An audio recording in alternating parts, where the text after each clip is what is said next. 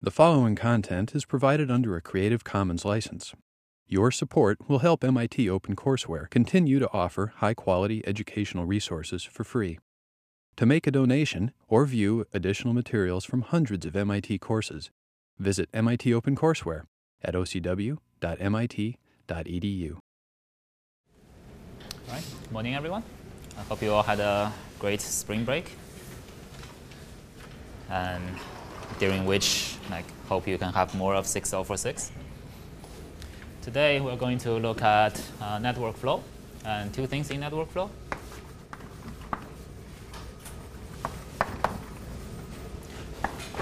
The first one is Edmonds Karp algorithm.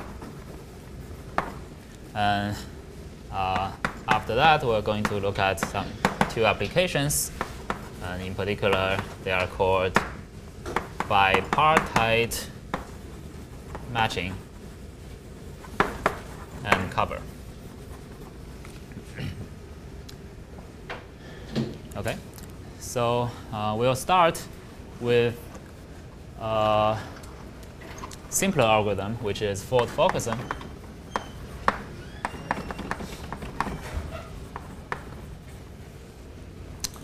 Can someone remind us what Fulkerson does?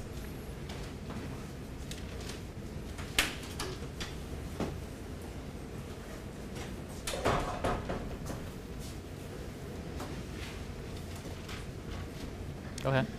Every time you have an augmenting path, it gets rid of it. It gets rid of it? Yep. What's your name, by the way? Misha. Okay, so, well, Misha gave a very brief description, but let's be a bit more detailed. So we have a graph network flow, G, and the first thing it's going to do is that given the flow, it will transform G from a residue graph. Right? Everyone remembers that? Then FF algorithm will find a path going from source to sink in this residue graph, and then augment this path. Augmenting just means increasing the flow on that path. By how much? Go ahead. Yeah, the minimum edge on the path. Let me just define that to be the capacity of the path, which is the capacity of the weakest link. Okay, then what's the last step we're missing here?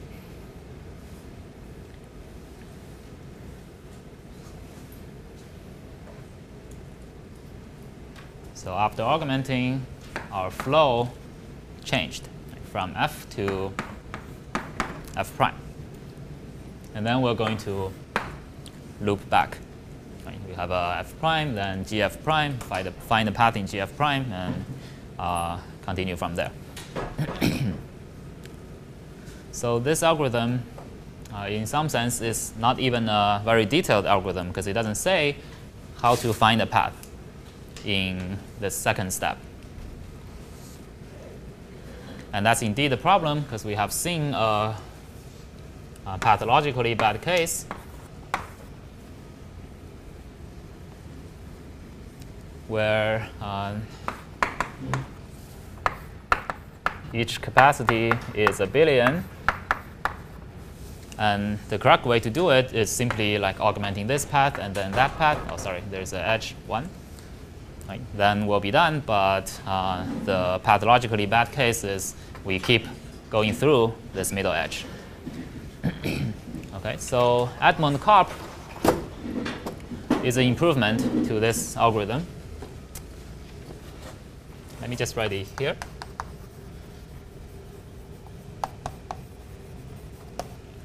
Its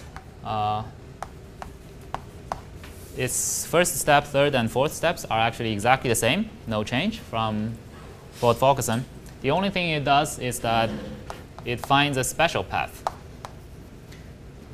Did Srini cover this in the lecture? At what path Edmonds-Karp finds? I see some people nodding. OK, go ahead. You run breadth first search from the source to the sink in GF, take the shortest path. OK, does everyone agree with that? So Edmond-Karp finds the shortest path from, I guess, can you see that part? Nope. Oh, sorry about that.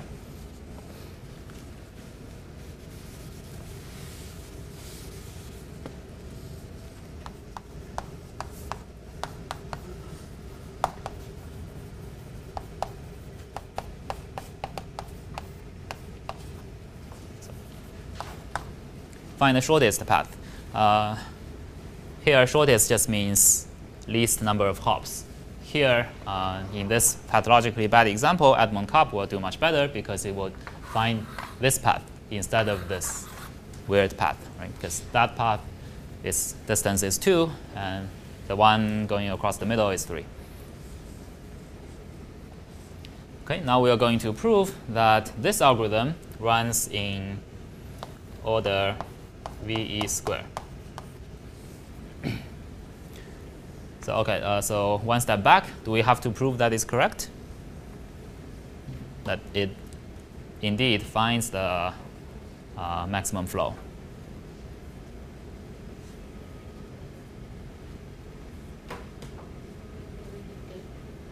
Yeah, I claim I don't have to do that because it's the same thing as fault focusing. Right? You can find any path. Now, we want to bound this runtime. So any idea, high-level idea how we are going to do that? In which several steps?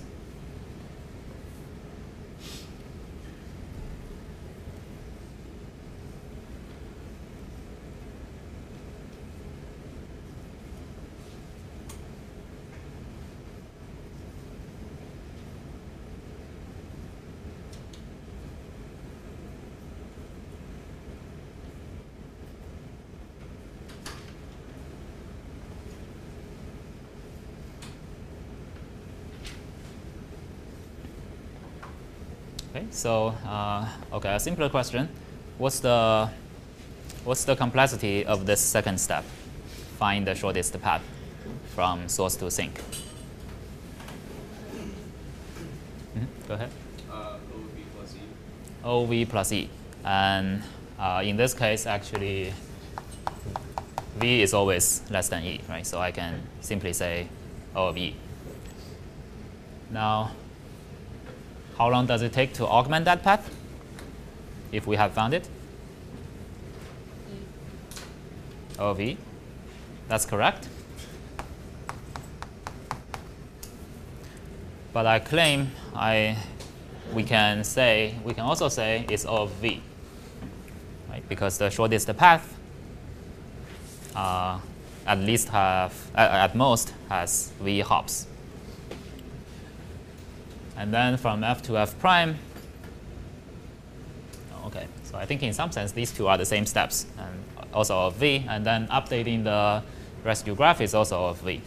So one of these iteration, each iteration takes how long? O of E, right? This is the most expensive step in one iteration. Okay, so what else do we have to do to prove this bound? We need to show that the number of iterations is O of V times E. Right? If we can show that,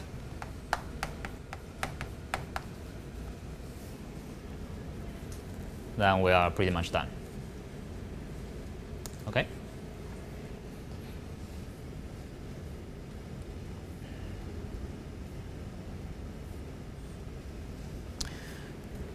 Okay, now to prove that bound, we first need a lemma,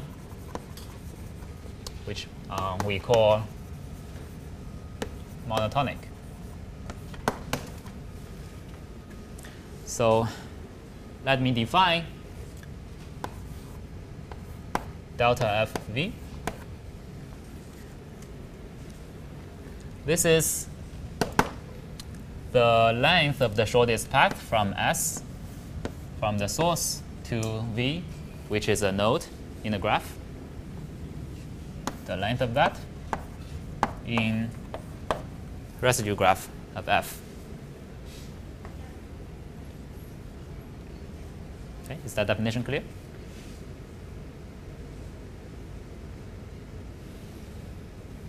And this lemma says delta FV for any vertex V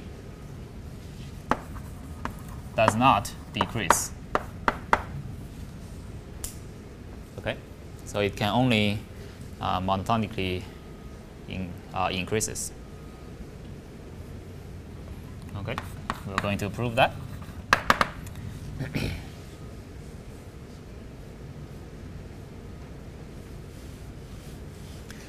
So we'll prove by contradiction. Assume this is not the case. That means there is some V that in F prime, which is the new residue graph, its shortest path from the source in the new residue graph is less than the old one. Right? That's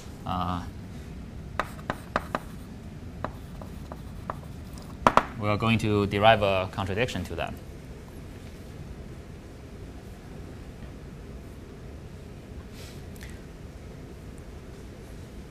But so there may be many such vertices that drop. But if there is any, I'm going to define V to be the one with smallest delta in F prime.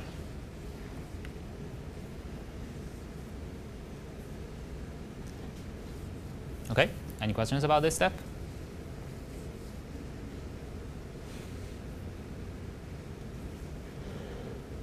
So there could be like V1, V2, V3 that all make this happen.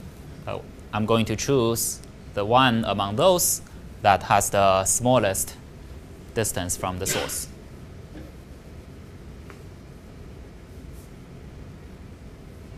Okay.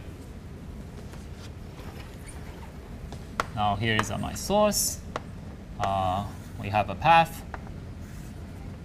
to V in graph GF prime. Okay, so this is a path. Then I can always find the predecessor, which I'll call U here.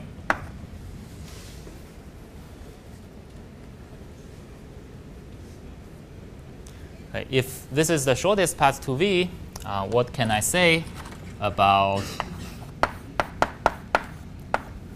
delta of V and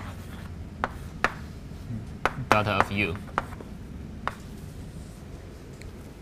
What can I say about these two quantities?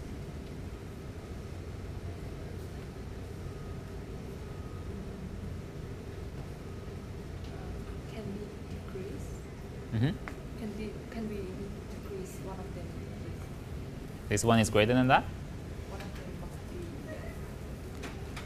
be. One of them is greater than the other? And that's always true, right? For any two quantities. Okay. V is U plus 1. Okay. Misha said V is U plus 1. Does that make sense to everyone?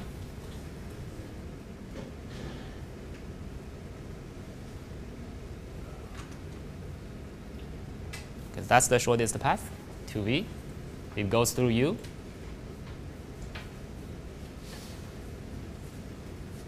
Okay, that's correct.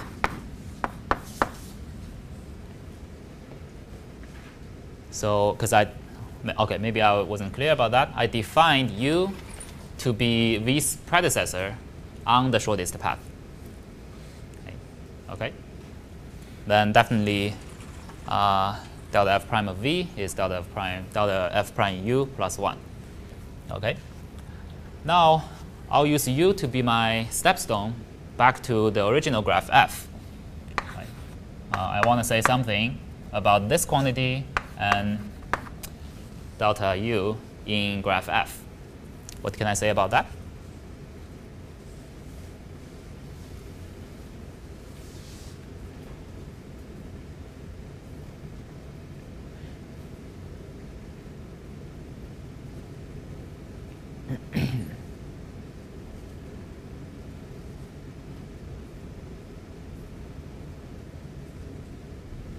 This is a tricky part. It's greater than delta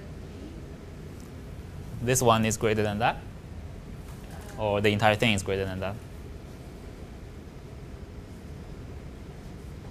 Okay, I'm going to claim this one is greater than delta fu plus 1, by which I'm claiming this quantity is larger than that. Can anyone give a reason why I can claim that?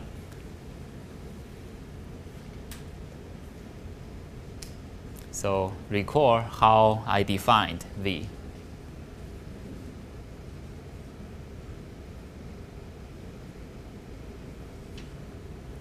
Can you repeat how you define v? Good question. So V, so there are probably several V's that have delta f prime less than delta f. Right? I'm going to define V to be the one with smallest delta f, okay, among all those nodes that have a drop in delta f in delta.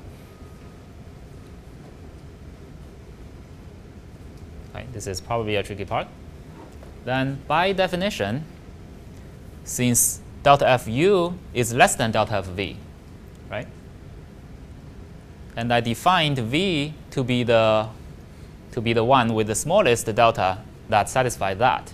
So all the u's, so u is a predecessor of v, so u shouldn't be one of those nodes that have a drop in delta. Okay? So I know this is probably a tricky part, and yeah, I'll stop for questions, and yeah, make sure we resolve this part before we move on.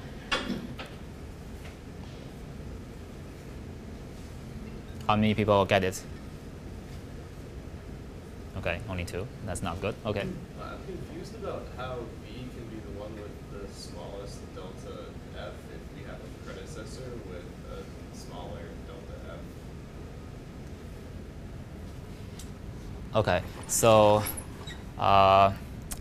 okay, maybe V to be the one with smallest f, such that delta f prime is less than delta f. Okay. Okay. Maybe yeah. That's why yeah, I confused you guys. Yeah. Sorry about that. So we have a bunch of nodes who have a drop in delta, and I define V to be the one among them that has the smallest delta f prime.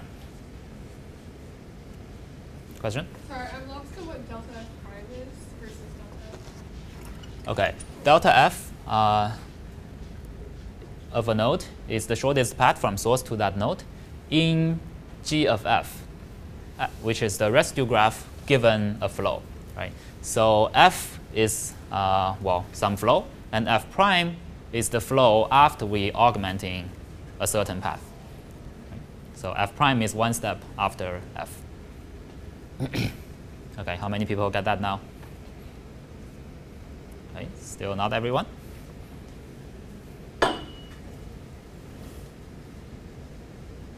Any questions about that? How many people still haven't got that? Okay, so some people, it's like Schrodinger's cat. It's in the middle state.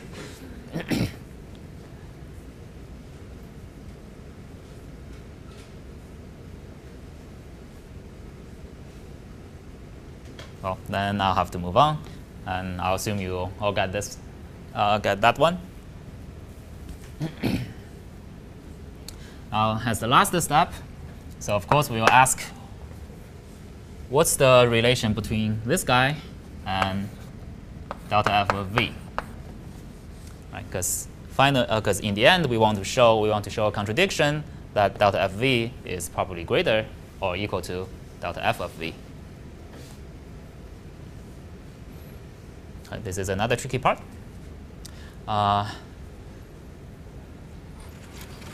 So let me ask maybe a simpler question now. So that is our g of f prime. So we also have g of f. Right? It has the source, some u here, v there, sink there. Does this edge exist in this graph? So I know that edge exists because I defined u to be the predecessor of v. Right? But uv is in that graph doesn't necessarily mean uv is in the old graph.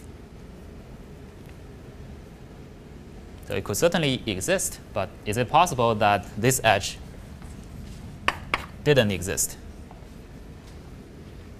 How many people would say that edge definitely exists? How many people would say maybe it doesn't exist?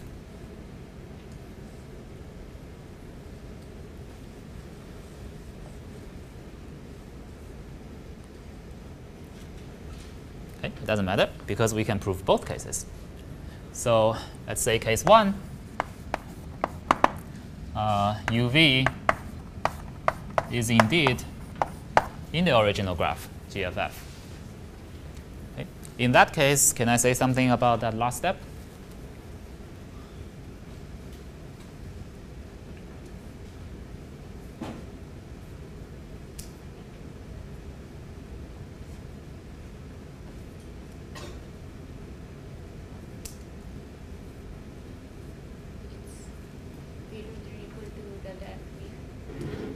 Greater or equal to delta v. Okay, why is that? Because v was on the shortest path. Yeah, so the shortest path either passed through. Yeah, the shortest path from v either passed through u or didn't. Correct. Does everyone get that? So the shortest path in this graph to v is not necessarily this one, right? But if it's some other one, okay, so in case 1, I'm assuming this edge exists, right? Then no matter what the shortest path is, it's definitely shorter than I first go from S to U and then U to V, right? The shortest path between S to V is definitely shorter than I first go from S to U and then U to V. Make sense? Okay, so case 1, done. It's a contradiction because we showed that delta f prime of v is greater or equal to delta f of v. Any questions about that? Okay, case 2, uv is not in GF. Okay, so how can that even happen? Is it possible that this edge didn't exist? Maybe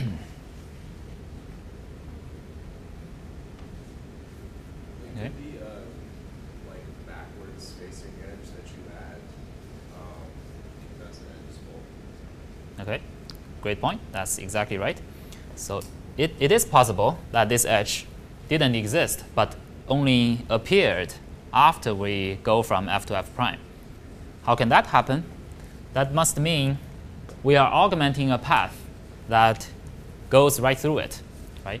But this edge doesn't exist, so we cannot be augmenting a path that crosses this way. We must be augmenting a path that goes like that. Right? First from S to V, and then V to U, and then U to T. If we are augmenting such a path, then we're going to remove this edge from V to U, but we will add U to V to the next graph. Okay.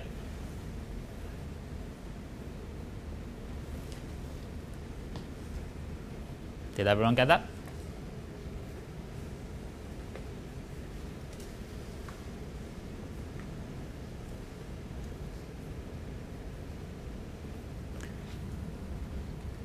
So now here, more formally, I'm going to claim if we assume UV is not in GFF, and we also know UV is in GF prime.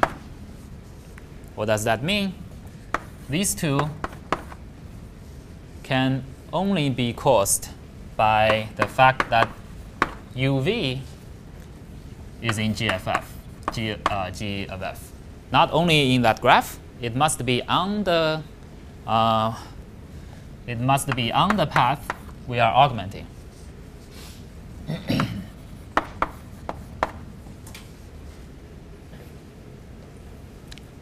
Make sense?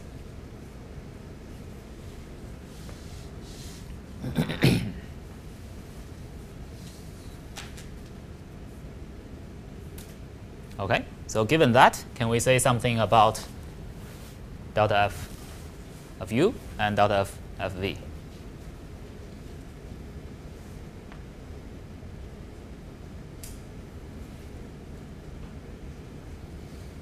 So here is our p, right? This entire thing here.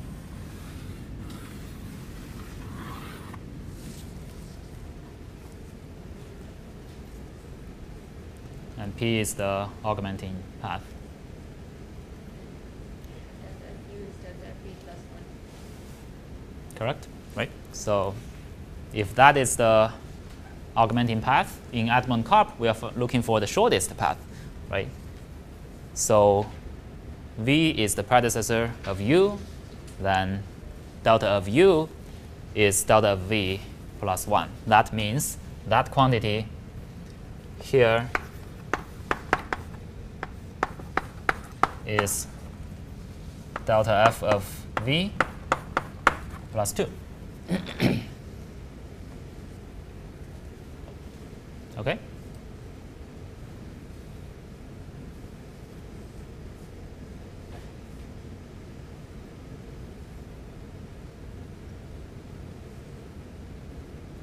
So it's also a contradiction to what we assumed.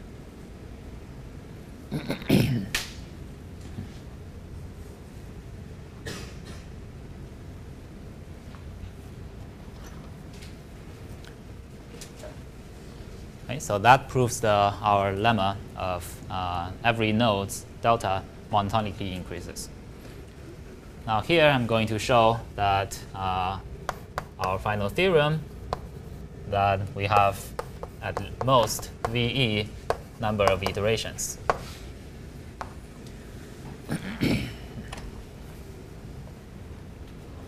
So the way we're going to show that is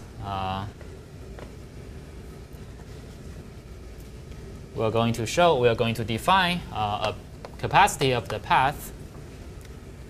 It must be the capacity of its weakest link. We're going to define its weakest link is UV. Okay, and we're going to show that UV, we'll call that critical edge. We're going to show UV can be critical only of V times. If that holds for every edge, then I claim all the edges combined can only be augmented of VE times.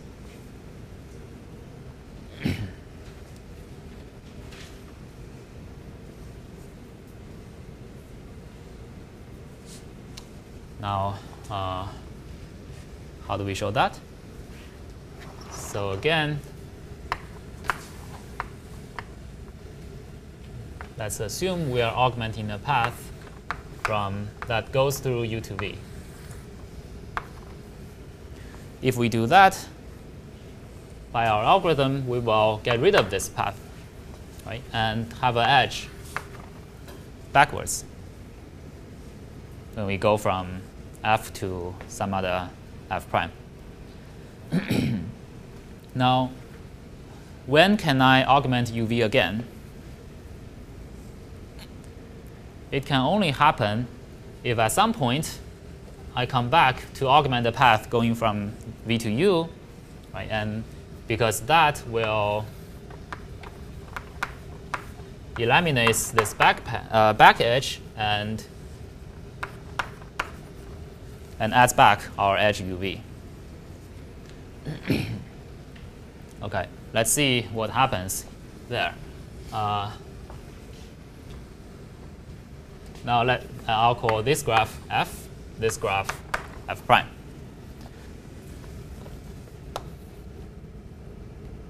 So in f prime, we know we are augmenting the path from v to u by the same argument. Delta u is delta v plus 1 in f prime. Correct? And we know this one doesn't drop. Right? So it's greater or equal than delta f of v plus 1. Okay? And we also know in f, v is the predecessor of u. So this one is equal to delta f of u plus 2. What does that mean? It means in between 2 times uv is augmented, delta of u must increase by at least 2.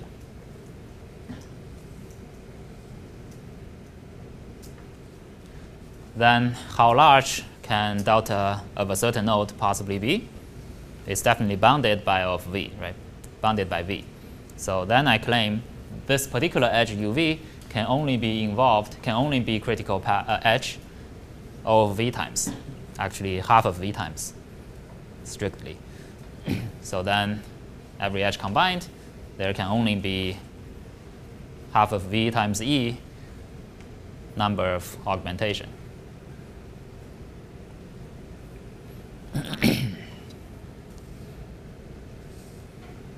Okay. Any questions about that part, about the entire proof?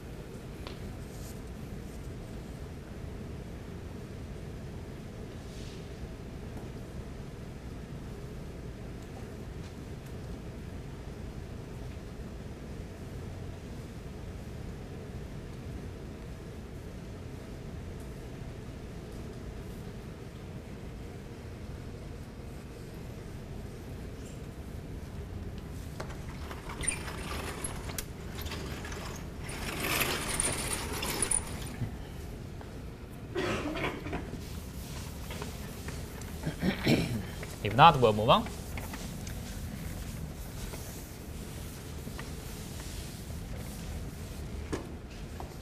Okay, this is not part of the required in the recitation, but I'll quickly say a few words about an even better algorithm, DINIC, which runs in of v square times e. So this is an improvement to Edmond-Karp, and its idea is that I'm going to find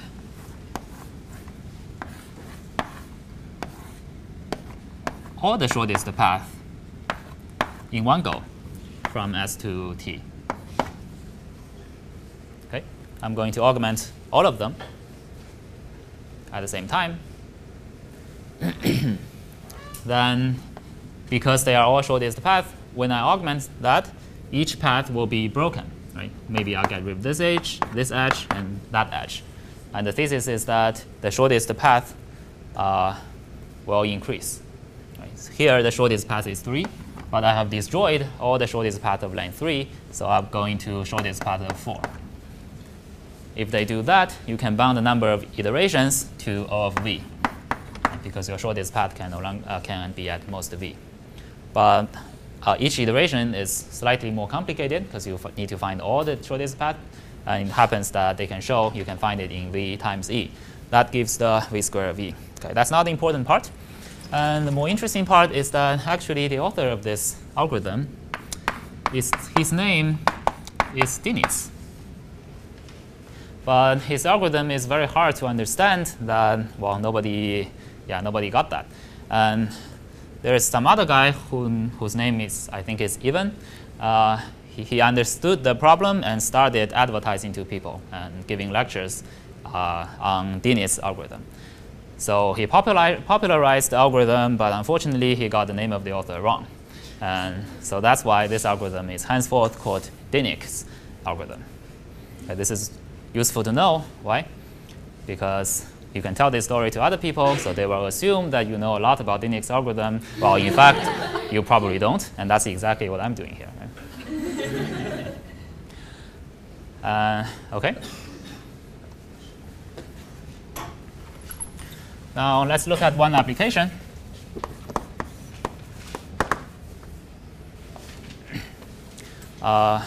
Bipartite matching. OK, so the problem is that we have like several persons and several tasks. Let me get rid of one person because I don't want to draw that many stuff. So we have a graph like that. And each edge, if there's an edge, that means this person is capable of performing that task. And the problem is that find the matching, which means the assignment from people to tasks, such that we get as many tasks done as possible. Okay, so one person can only do one task, and one task only needs one person. So here you can see a bad matching, which is I assign this first guy to task 1, then no one can do task 2. Right? So if I'm smarter, I'll assign one of these guys to that task and have this person handle the other task. Is the problem clear? So this is called bipartite graph because, well, which means you can partition a graph into 2 parts. And within each part, there is no edge connecting any pair of vertices. And you can also define this problem for a general graph. The goal is the same, that find a subset of edges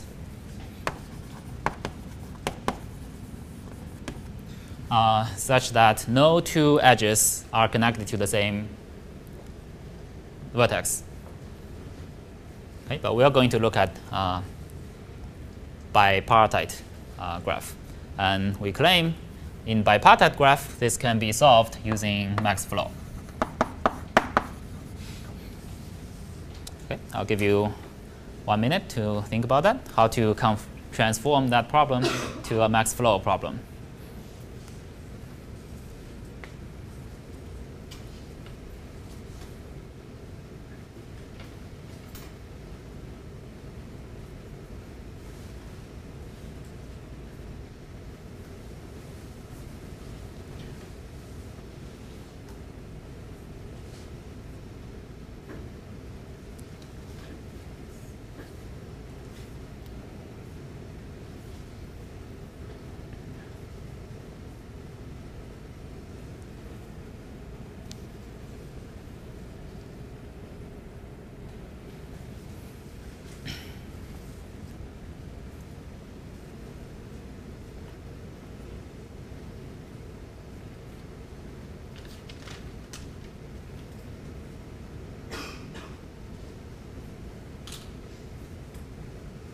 Any ideas?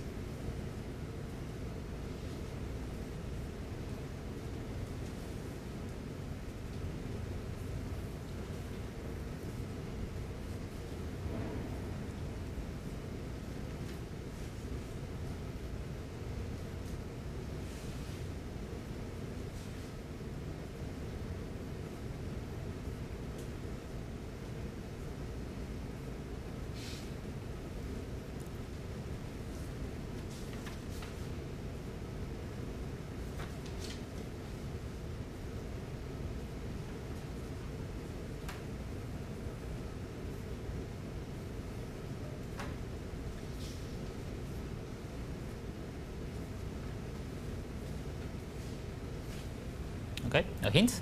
I will add a source here and a sink there. and I'll have create these edges.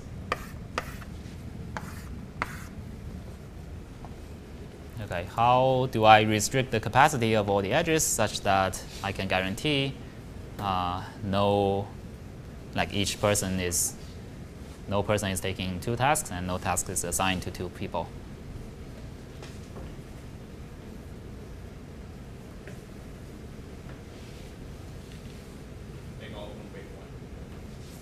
Make all of them weight 1. Okay, if we do that, 1, 1, 1, 1, 1, and everything here is weight 1, then that's definitely correct. What's your name? Calvin. Okay. If we do that, then, well, because each person only has 1 incoming edge. Oh, sorry, maybe I should have drawn the arrows here. Each person only has 1 incoming edge, so it cannot take care of 2 tasks at the same time.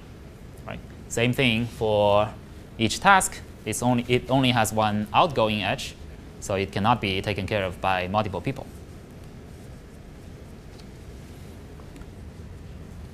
Okay, so if the max flow is k, that means we can find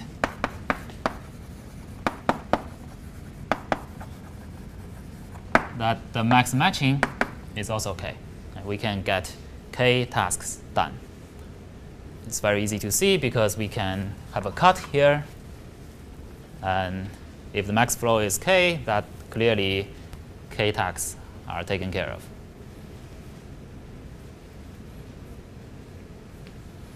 Okay, any question about that?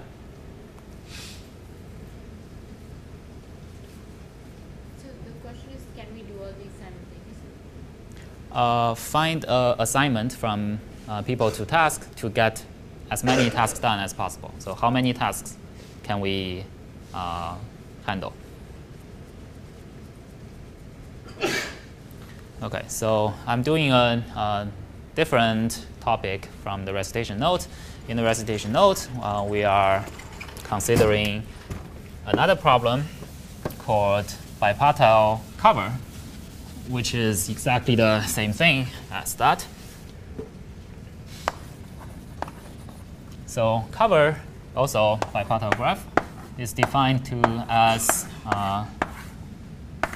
let's find several vertices in this graph such that each node at least, okay, let me color several nodes in this graph such that each edge is connected to at least 1 dark node. Okay. And the nodes I colored is called a cover. I want to find the minimum cover. Right? You can of course, you can of course cover all the nodes. That's trivially holds, but we are looking for the minimum cover. And the claim is that mean cover is k if and only if max flow, max matching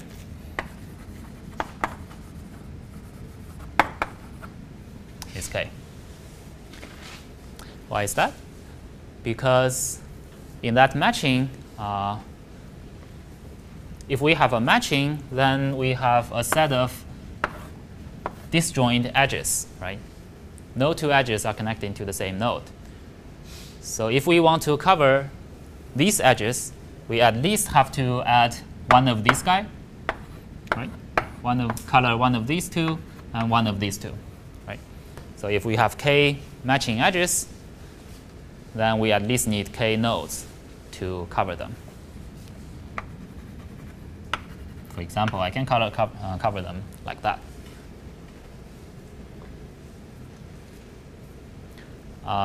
But this is not a full proof because I also need to show I can indeed find a cover that is k.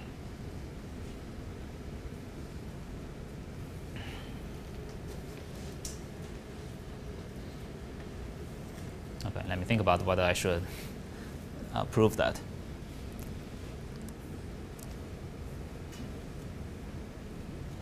Okay, I'm going to give it a try. If you don't get that, that's fine.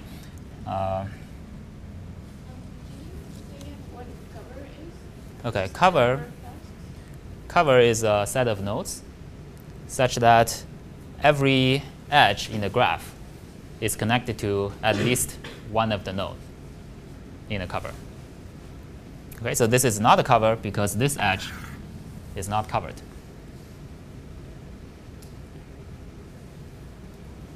All right, so in this case, I probably have to add that as well. But clearly, there is a better cover, even a smaller cover, which is those two. Right? Yeah. So how are we going to transform that matching to cover? So let me first give a matching here. One max matching should be something like this. I have this edge and one of those two. That is a matching, right? That is a max matching. No question about that, right? So let me get rid of all these. One way to transform this into a cover is that I will first color these two guys. I'll color the nodes on the left where they are connected to a matching edge. Right? After that, I'm going to start from this one and jump between nodes, taking alternating path, meaning I'll take a unmatched edge and then take a matched edge and then take an unmatched edge again, but there's no such thing.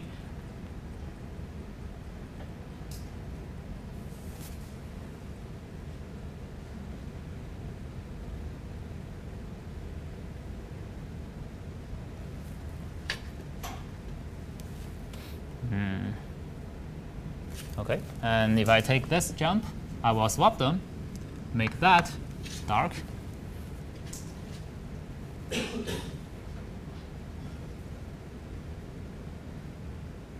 Okay, this graph is a little strange.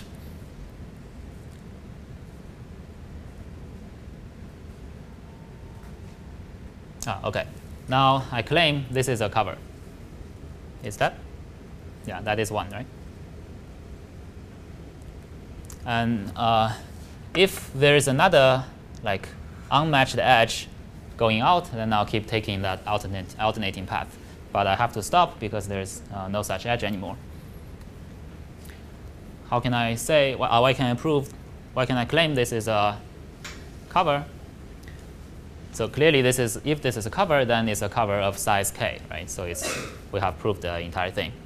Then we are going to consider several things separately. So I'm going to first claim if I have a matched edge, then it's definitely covered because one of its endpoints is dark. Right? We only do a switching between dark and white if it is indeed if it's a matched edge itself. Right? So I only need to show that this thing doesn't happen.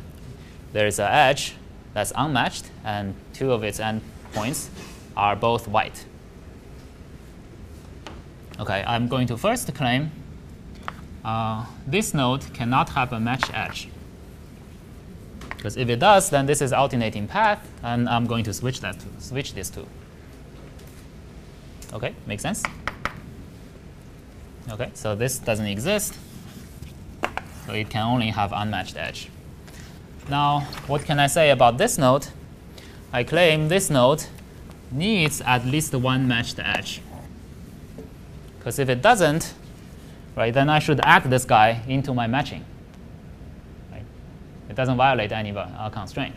Right? I didn't add that because there is probably a matched edge connecting to this guy. Then I'm going to, so then this guy has to be dark because this one is not. Right? Then how did this one become dark? It must come from some other guy on the left. Right? So there is an alternating path going back and forth.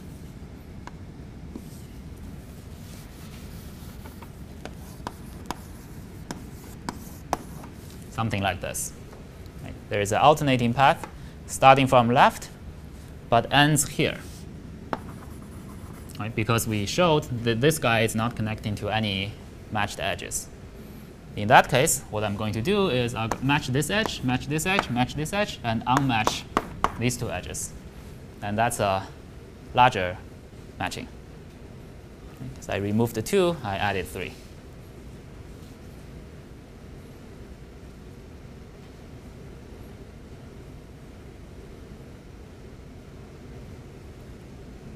So that means max matching of K leads to minimum cover of K as well, which also means max flow of K in our network flow. Okay? So this part, this equivalence is not required.